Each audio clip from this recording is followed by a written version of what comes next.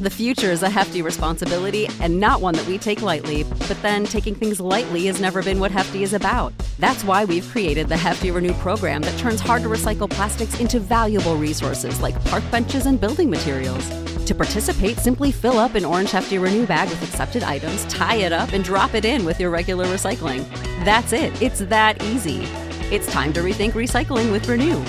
Particular valued resources may vary by geography. More info available at heftyrenew.com. When you need mealtime inspiration, it's worth shopping Kroger, where you'll find over 30,000 mouth-watering choices that excite your inner foodie. And no matter what tasty choice you make, you'll enjoy our everyday low prices, plus extra ways to save, like digital coupons worth over $600 each week. You can also save up to $1 off per gallon at the pump with fuel points. More savings and more inspiring flavors make shopping Kroger worth it every time. Kroger, fresh for everyone. Fuel restrictions apply. All of us have stories to tell. We seek the truth, but oftentimes, we're becoming more confused. We want answers. Save big on your Memorial Day barbecue, all in the Kroger app. Get half gallons of delicious Kroger milk for $1.29 each. Then get flavorful Tyson natural boneless chicken breasts for $2.49 a pound, all with your card and a digital coupon. Shop these deals at your local Kroger, less than 5 miles away. Or tap the screen now to download the Kroger app to save big today. Kroger, fresh for everyone. Prices and product availability subject to change. Restrictions apply. See site for details. Stories of the unknown, the dark, and the weird.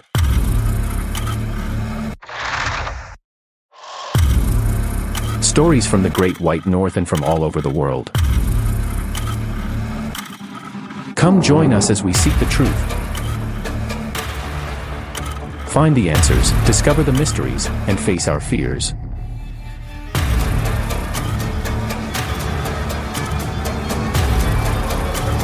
This is the Stories Canada podcast.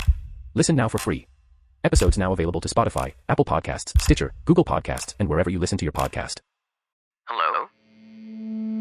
Hello?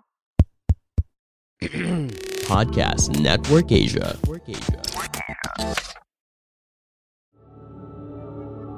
This episode may include topics, references, or discussions around sexual assault, domestic violence, stalking, physical violence, or subject matters that may be disturbing to some of our listeners.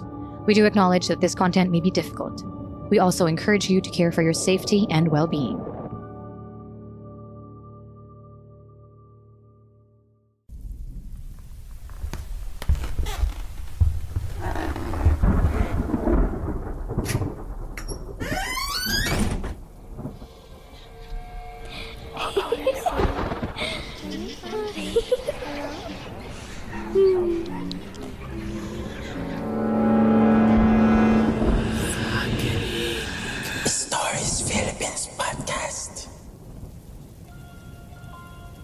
John. Si John, isang waiter, ay maagang naharap sa responsibilidad bilang isang ama. High school pa lang siya nung mabuntis niya ang kasintahang si Jane na kagaya niya ay teenager din. Dahil sa pagiging mapusok ay maagang nagbunga ang kanilang pagmamahalan kahit na hindi pa sila parehong handa. Labag man sa loob ng kanilang mga magulang, nagkasundo ang mga ito na pagsamahin sila sa iisang bahay upang maranasan nila ang buhay mag-asawa. Dahil parehong menor de edad ay hindi pa sila maaaring magpakasal. Nahirapan sila nung umpisa dahil na rin sa nasanay silang nakadepende sa kanilang mga gulang. Naging madalas ang kanilang pag-aaway dahil sa maliliit na mga bagay. Ikwinento ni Jan kung paano sila madalas na paglaruan ng Doppelganger na naniniraan sa kanilang tinutuluyang bahay sa tuwing mag-aaway sila ni Janice. Minsan ay nag-aaway sila ni Janice dahil gabi na siyang umuwi at nakainom pa. Galing kasi siya sa birthday party ng kanyang kaklase noong high school. Nag-uwi pa siya ng pansit na binili kanina kila Aling Helen bilang peace offering dahil alam niya na katakot-takot na sigaw ang aabutin sa kasintahan. Hindi nga siya nagkamali dahil hindi pa siya nakakapasok sa loob ay minumura na siya ni Janice. Sinuyo-suyo niya ito dahil alam niyang may kasalanan siya rito.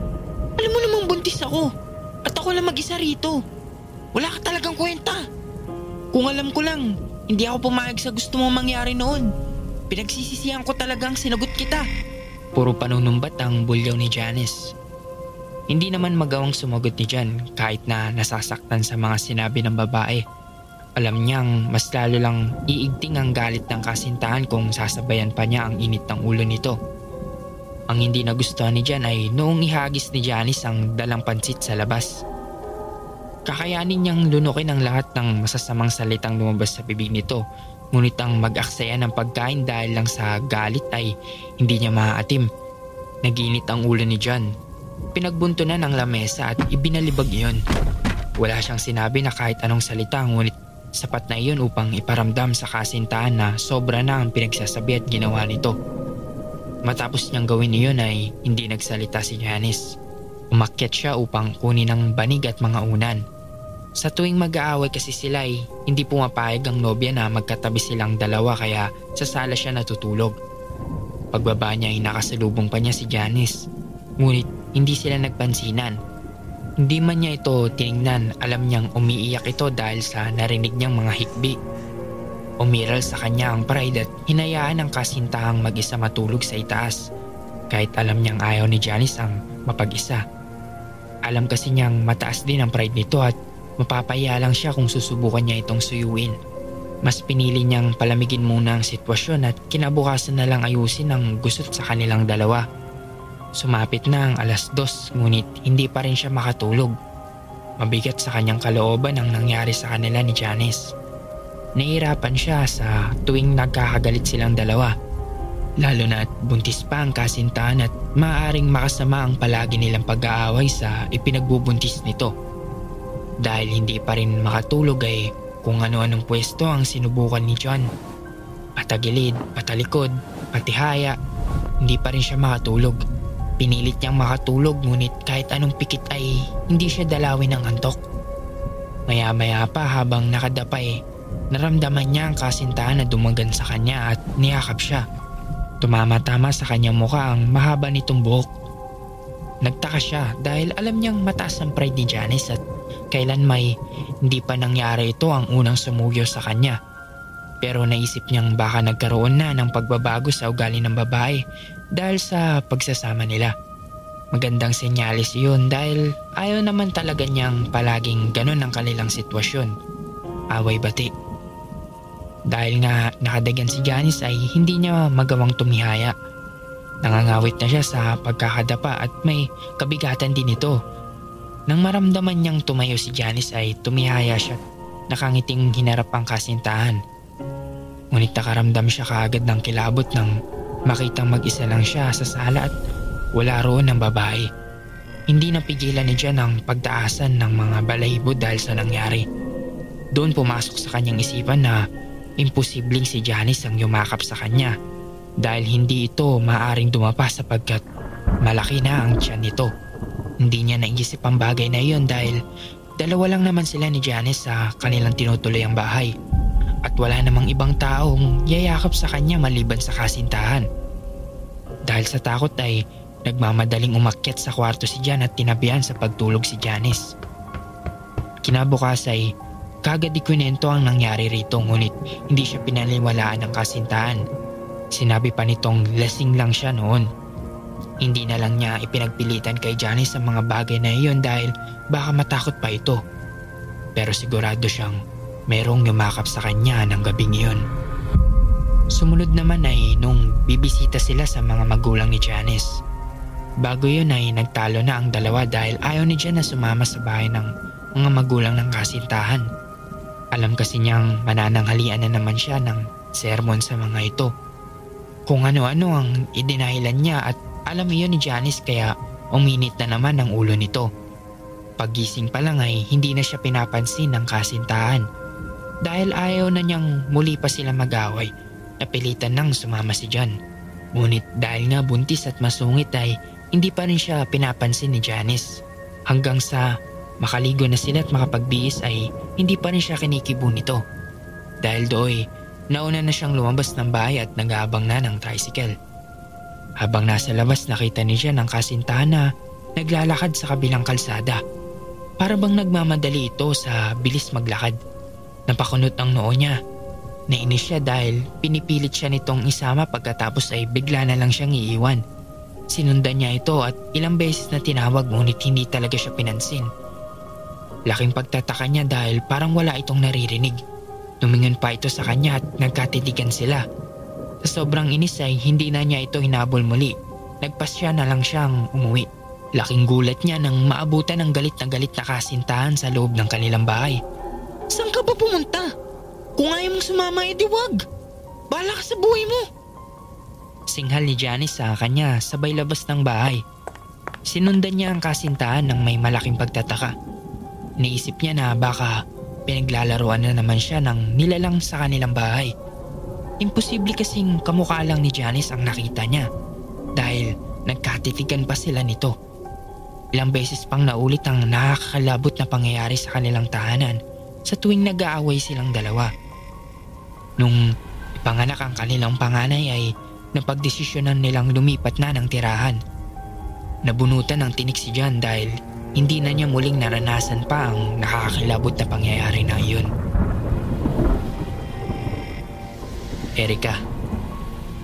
Isa si Erika sa masusugid na mambabasa ng Marikina horror story sa Wattpad at dahil dito naengganyo siyang ibahagi ang kanyang makapanindig balahibong kwento tungkol sa mga espiritong nanggagaya o mas kilala sa Ingles na Doppelganger. Ayon sa kwento ni Erika, mayroong espiritu sa kanilang bahay na ang madalas gayahin ay siya. Wala naman daw masamang nangyayari pagkatapos pero napansin niyang lumalabas ang kanyang doppelganger sa tuwing may sakit siya. Unang nakakita sa kanyang doppelganger ay ang kanyang matalik na kaibigan si Celia. Nung mga bata pa sila, sa sobrang malapit nila sa isa't isa ay palagi silang sabay pumasok at umuwi mula sa mababang paaralan na kanilang pinapasukan.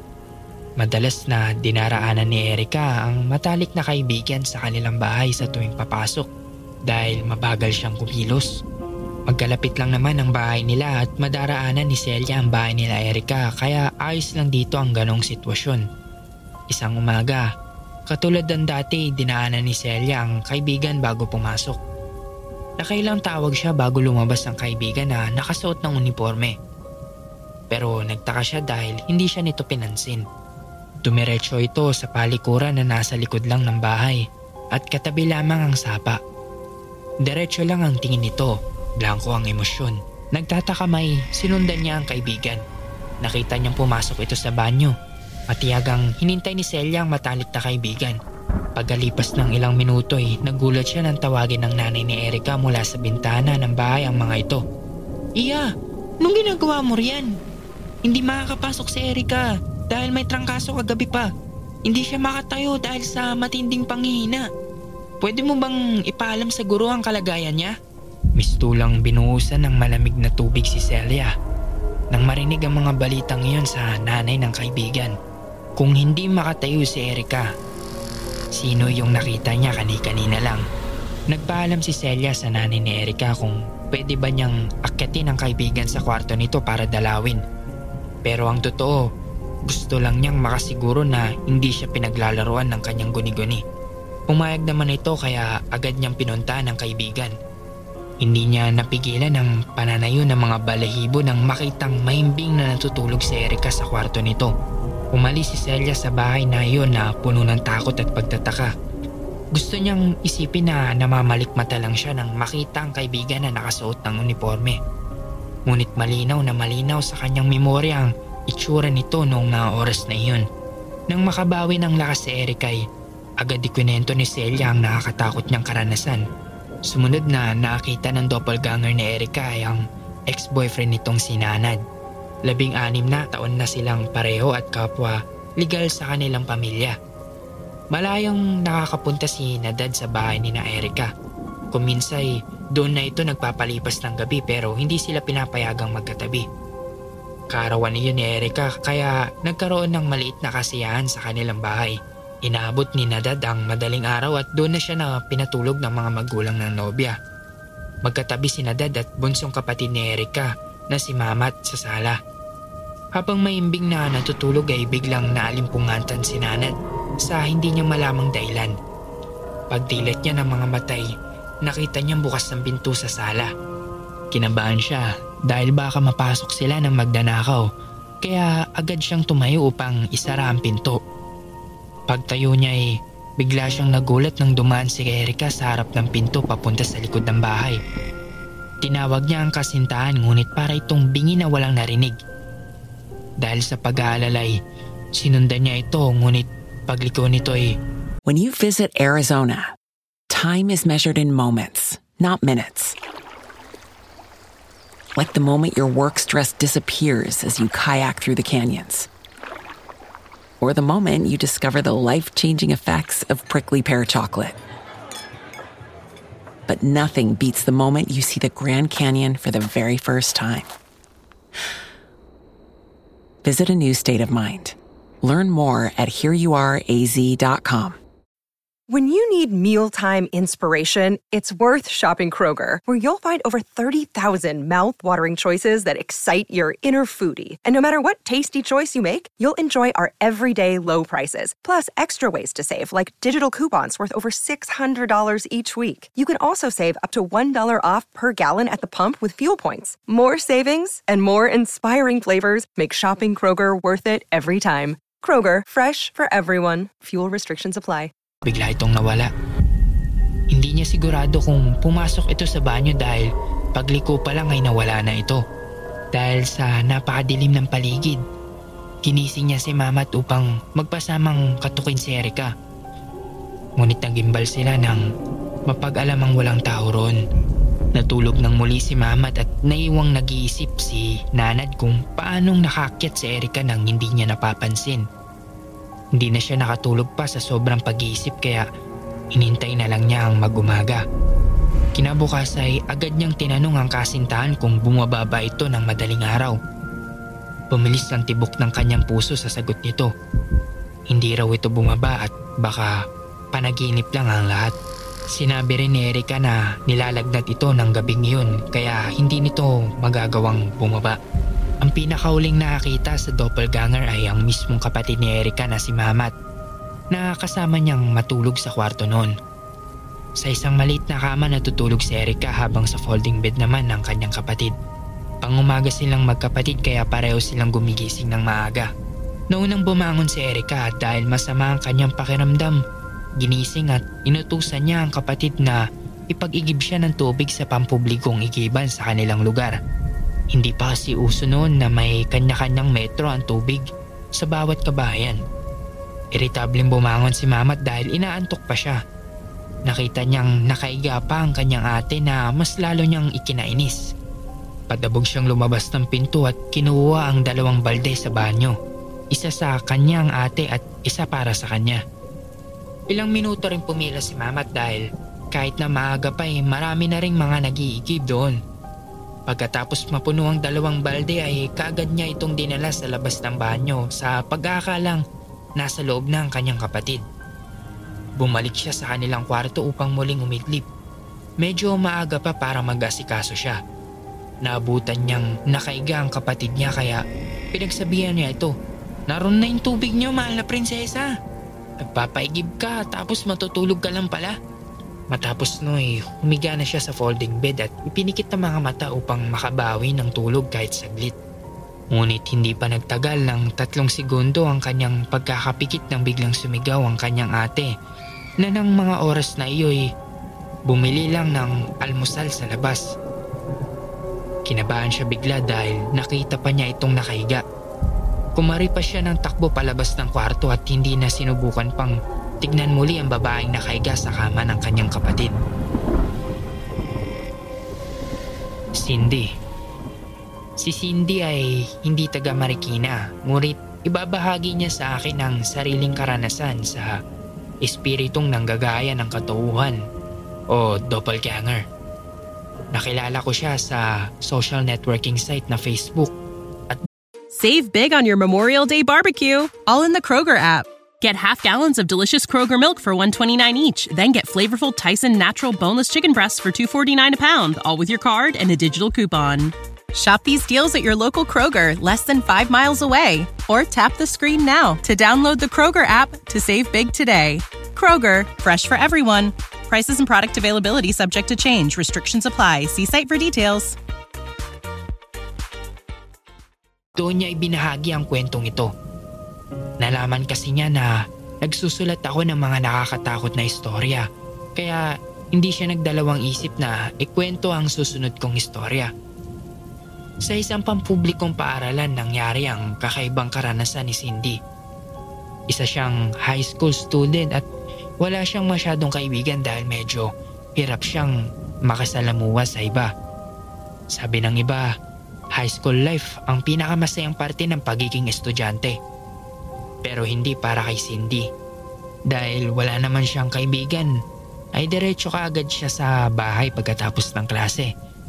Hindi siya kagaya ng kanyang mga kaklase na may kanya-kanya panglakad bago umuwi. Kung hindi sa bahay ng isa nilang tropa, tatambay muna sa mall at magpapalamig. Ilang taong ganun ang sitwasyon ni Cindy. Sa umpisa ay magkakaroon siya ng kaibigan ngunit hindi nagtatagal. Sumasama ang mga iyon sa ibang grupo. Kaya sa uli ay mag-isa na naman siya. Nang tumungtong siya ng third year ay nakilala niya si Ella at naging matalik silang magkaibigan. Transferee si Ella at katulad niya ay wala ring masyadong kaibigan. Mabait ito at walang bisyo kagaya niya kaya naging magkasundo sila kagad. Nagkaroon ng kulay ang buhay estudyante ni Cindy dahil sa bagong kaibigan. Sabay sila palaging kumakain sa kantin at sabay rin silang naghihintay ng kani-kanilang sundo. Hindi umuwi ang isa kapag wala pa ang sundo nilang pareho. May kasabay na siyang gumawa ng assignment at projects. Madalas din silang mag-sleepover. Minsan sa bahay ni na Cindy at minsan naman ay sa bahay ni na Ella.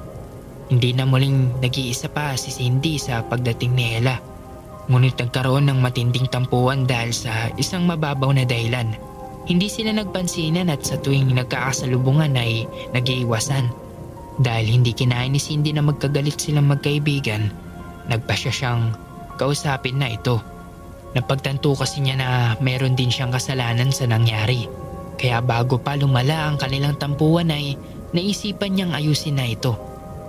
Desidido na siyang makipagbati kay Ella. Kinabukasan ay kagad niyang hinanap ang kaibigan ngunit hindi ito makita. Hanggang sa malaman niyang umuwi ito ng probinsya dahil namatay ang lolo nito. Nakaramdam siya ng lungkot para sa kaibigan. Nangako siya na babawi kapag nakabalik na ito sa Maynila. Oras na ng uwian at papunta na siya sa lugar kung saan siya palaging sinusundo ng kanilang driver. Nakasalubong niya ang kaibigang si Ella. Hindi niya alam ang sasabihin dito kaya napatigil lang siya at natameme sa harap ng kaibigan. Hindi niya nagawang humingi ng tawad at hindi rin niya naabot ang pakikiramay. Biglang tumalikod si Ella at naglakad palabas ng school. Sinundan niya ito upang kausapin ngunit hindi siya pinansin ito. Diretso lang ito sa paglalakad. Hindi na malayan ni Cindy na hanggang sa gitna ng kalsada ay sinusundan niya ang kaibigan kaya nabundol siya ng isang sasakyan. Kagad na nawalan ng malay si Cindy at nagising sa ospital. Paggising niya ay naroon ang buong pamilya niya maging si Ella at ang pamilya nito. Nang tanungin siya ng mga magulang kung papaano siya nabangga ay ikwinento niya ang nangyari. Nabigla si Ella pati ang kanyang mga magulang. Imposible raw kasi ang sinasabi ni Cindy dahil kauuwi lang nila galing probinsya. Hindi rin daw pumasok si Ella ng araw na nabundol si Cindy dahil nasa probinsya pa sila ng mga oras na iyon. Sigurado naman si Cindy na talagang si Ella ang sinundan niya bago maganap ang aksidente at ito'y upang humingi ng tawad sa huli. Nabalot ng pangamba at pagtataka ang lahat nang marinig iyon mula kay Cindy. Doon nila napagtanto na isang doppelganger ang sinundan ng babae na siyang ikipinahamak nito.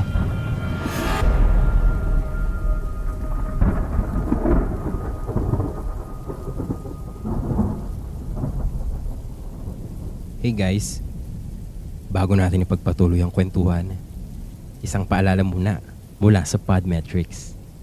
So kung ikaw ay currently a podcaster gaya ko or nagbabalak na gumawa ng isa very soon, I want to share with you the tool that I use to help me monetize my podcast. It's called Podmetrics. Podmetrics is a platform that allows you to have a full control of how you monetize your podcast.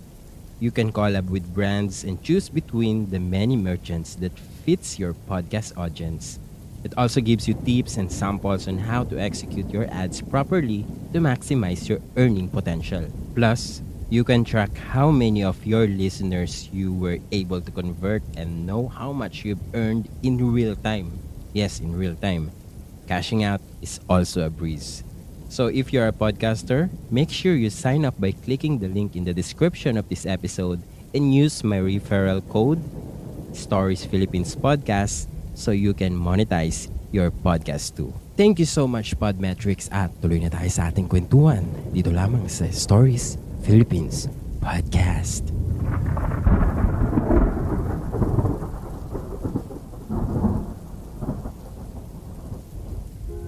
Isa ang kwentong ito sa mga pinakapaborito kong ikinikwento ng aking lola noong bata pa ako. Sa tuwing walang kuryente sa aming lugar ay madalas siyang magbahagi ng kanyang mga nakakatakot na karanasan. Kami namang mga apo niya ay tuwang-tuwa sa tuwing gagawin niya ito. Noong kabataan ko ay madalas na walang kuryente rito sa Marikina. Hindi ko alam ang dahilan ngunit natatandaan kong nasasabik ako tuwing mangyayari yun dahil paniguradong may bago na namang maririnig mula sa aking mahal na lola. Marami sa atin ang hindi naniniwala sa kakayahan ng mga albularyo at ikune-question ng kanilang pamamaraan sa panggagamot. Mayroong gamit ay itak, kandila at inoorasyonan ng tubig. Merong ding gamit ay langis na dinasalan at sa loob nito ay may iba't ibang dahon o hindi kaya ay ahas. Meron ding papel at kandila. Kwento ni Lola, kakaiba ang paraan ng panggagamot ng kanyang tatay, si Lolo Vergel. Lubid ang gamit nito sa panggagamot at langis naman sa paghihilot. Noong unay napaisip ako kung paano ginagamit ni Lolo Vergel ang lubid sa tuwing may pasyente. Paliwanag ni Lola, ang lubid daw na yun ay hindi isang simpleng lubid. Iyon daw ang tumutukoy kung saang parte ng katawan ng pasyente ang dapat na ipagamot. Iahampas daw iyon ng mahina ni Lolo Vergel sa pasyente at kapag nasaktan o uminda iyon ang parte na may problema. Ginagamit din daw iyon ng aking lolo sa mga sinasapian ng masasamang elemento. Ayon sa aking lola, hindi biro ang pinagdadaanan ng kanyang tatay bago magkaroon ng ganong klaseng kakayahan. Ilang taon daw itong nawala sa sariling katinuan bago natutunan ng mga bagay na ginagawa sa panggagamot. Payak lamang ang pamumuhay nila lola noon sa bundok, sa probinsya ng Samar. 8 magkakapatid sila lola at tanging pagtatanim ng kamote at iba pang gulay ang kanilang ikinabubuhay. Panganay si lola kung kaya siya ang nagsasakripisyo upang makapag-aral ang iba pa niyang kapatid. Siya ang umako ng responsibilidad ng kanyang nanay na nooy palaging abala sa pagbibenta ng gulay sa kanilang bayan. Siya ang tagaluto, tagaigib, taga-asikaso ng mga nakababatang kapatid at iba pang gawaing bahay. Siya rin ang saksi ng mga kababalaghang naganap kay Lola Vergel noong mga panahong nawala ito sa sarili. Nagsimula yun nang minsang banggitin ng kanyang tatay ang mga bago nitong kaibigan sa taniman. Ngunit kahit kailan ay hindi raw yun ipinakilala ni Lola Vergel sa kanila. Ang kwento ni Lola, palagi raw niyang nakikita na may kausap si Lola Vergel na mag-isa sa nagtatanim. Sa tuwing itinatanong niya sa kanyang tatay kung sino ang kausap nito, hindi raw siya sinasagot nito. Binibigyan lang siya nito ng isang pirasong hinog na saging at pauwiin na agad. Tuwang-tuwa naman si Lola umuwi sa kanilang bahay noon. Madalas din daw itong umuwi ng 10 oras ng gabi dahil doon ay pinag-iinalaan ng kanyang nanay na may babae ang kanyang tatay. Sa tuwing umuwi raw ito parang wala sa sarili. Hindi nito pinapansin ang asawa at diretsyong sumasalok ng inumin. Nakakailang baso ito sa sobrang pagkauhaw.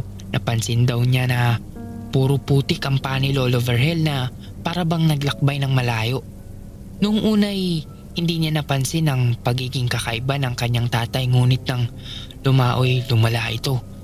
Hindi naman daw nananakit ang kanyang tatay ng ibang tao, lalo na sila.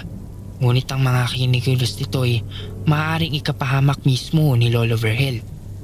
Palagi raw itong nawawala at bigla na lang nakikita sa tuktok ng matatayag na puno at nakatingin lamang sa kalangitan. Ilang araw itong nananatili roon at bumababa lamang upang uminom ng tubig. Bilang isang babae at minor de edad ay walang nagawa si Lola kundi ang umiyak at maawa sa kanyang tatay. Labag man sa kalooban ay napilitan silang igapos sa kanilang bahay ang kanyang tatay upang hindi na mawala pa. Natatakot kasi ang kanyang nanay na maging dahilan niyon ng pagkawala ni Lolo Vergel.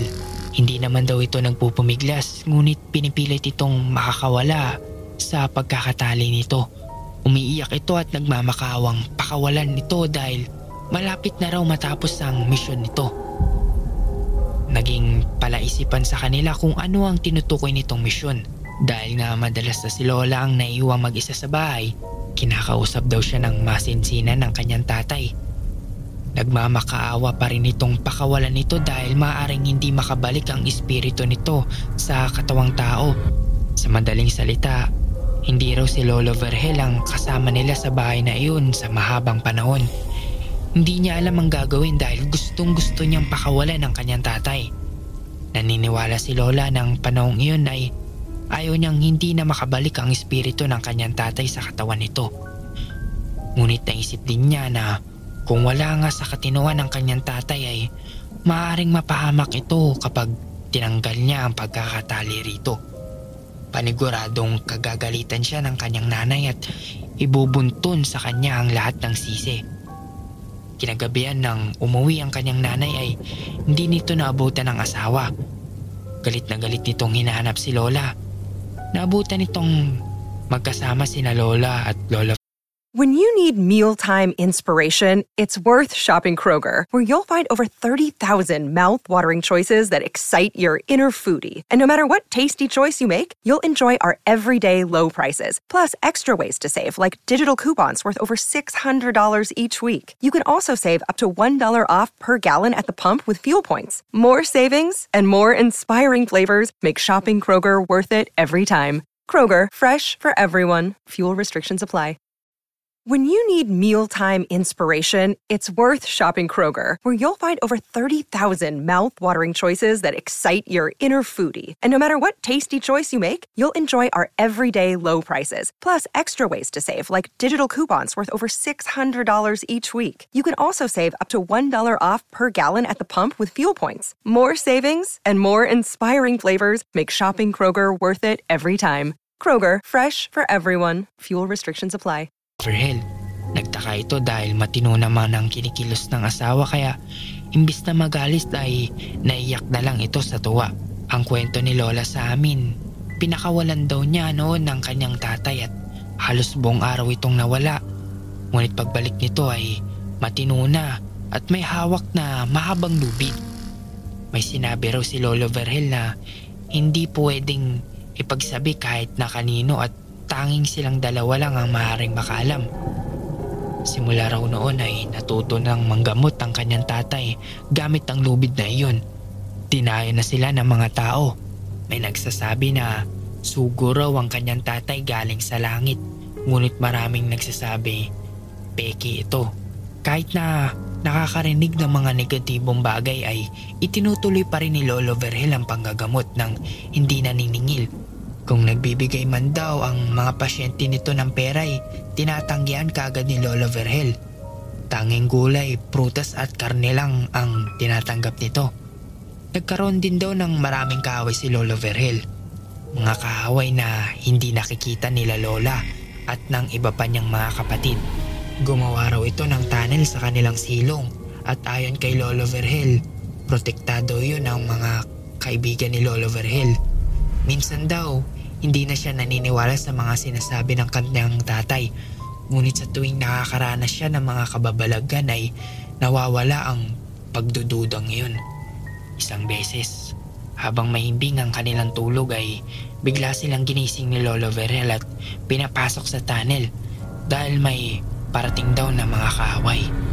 Maya-maya pa'y nakita niya mga anino sa labas ng kanilang kubo. ngunit wala siyang nakitang mga tao. Simula nooy, hindi na naging normal ang kanilang pamumuhay dahil sa naging kakayahan ng kanyang tatay na manggamot. Ang sabi ni Lola, noong namatay si Lolo Vergel, saka lang niya nakita ang sinasabi nitong mga kaibigan. Hindi lang niya nakita, bagkus nakausap pa niya mga ito. Sa ngayon, isa si Lola sa mga dinarayong manggagamot sa aming lugar at may sikreto siyang ibinahagi sa akin. Gusto ko sanang ikwento ngunit nangako akong kami lamang dalawa ang makakaalam. Sa ngalan ng yumao kong lolo sa tuhod na si Lolo Vergel.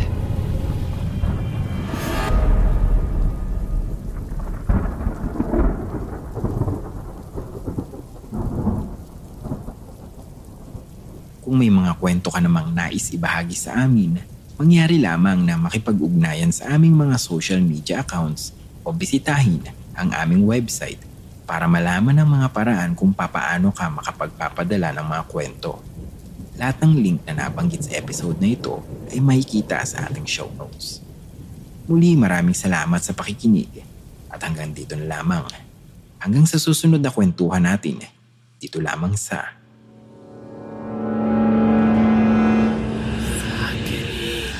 Stories Philippines Podcast.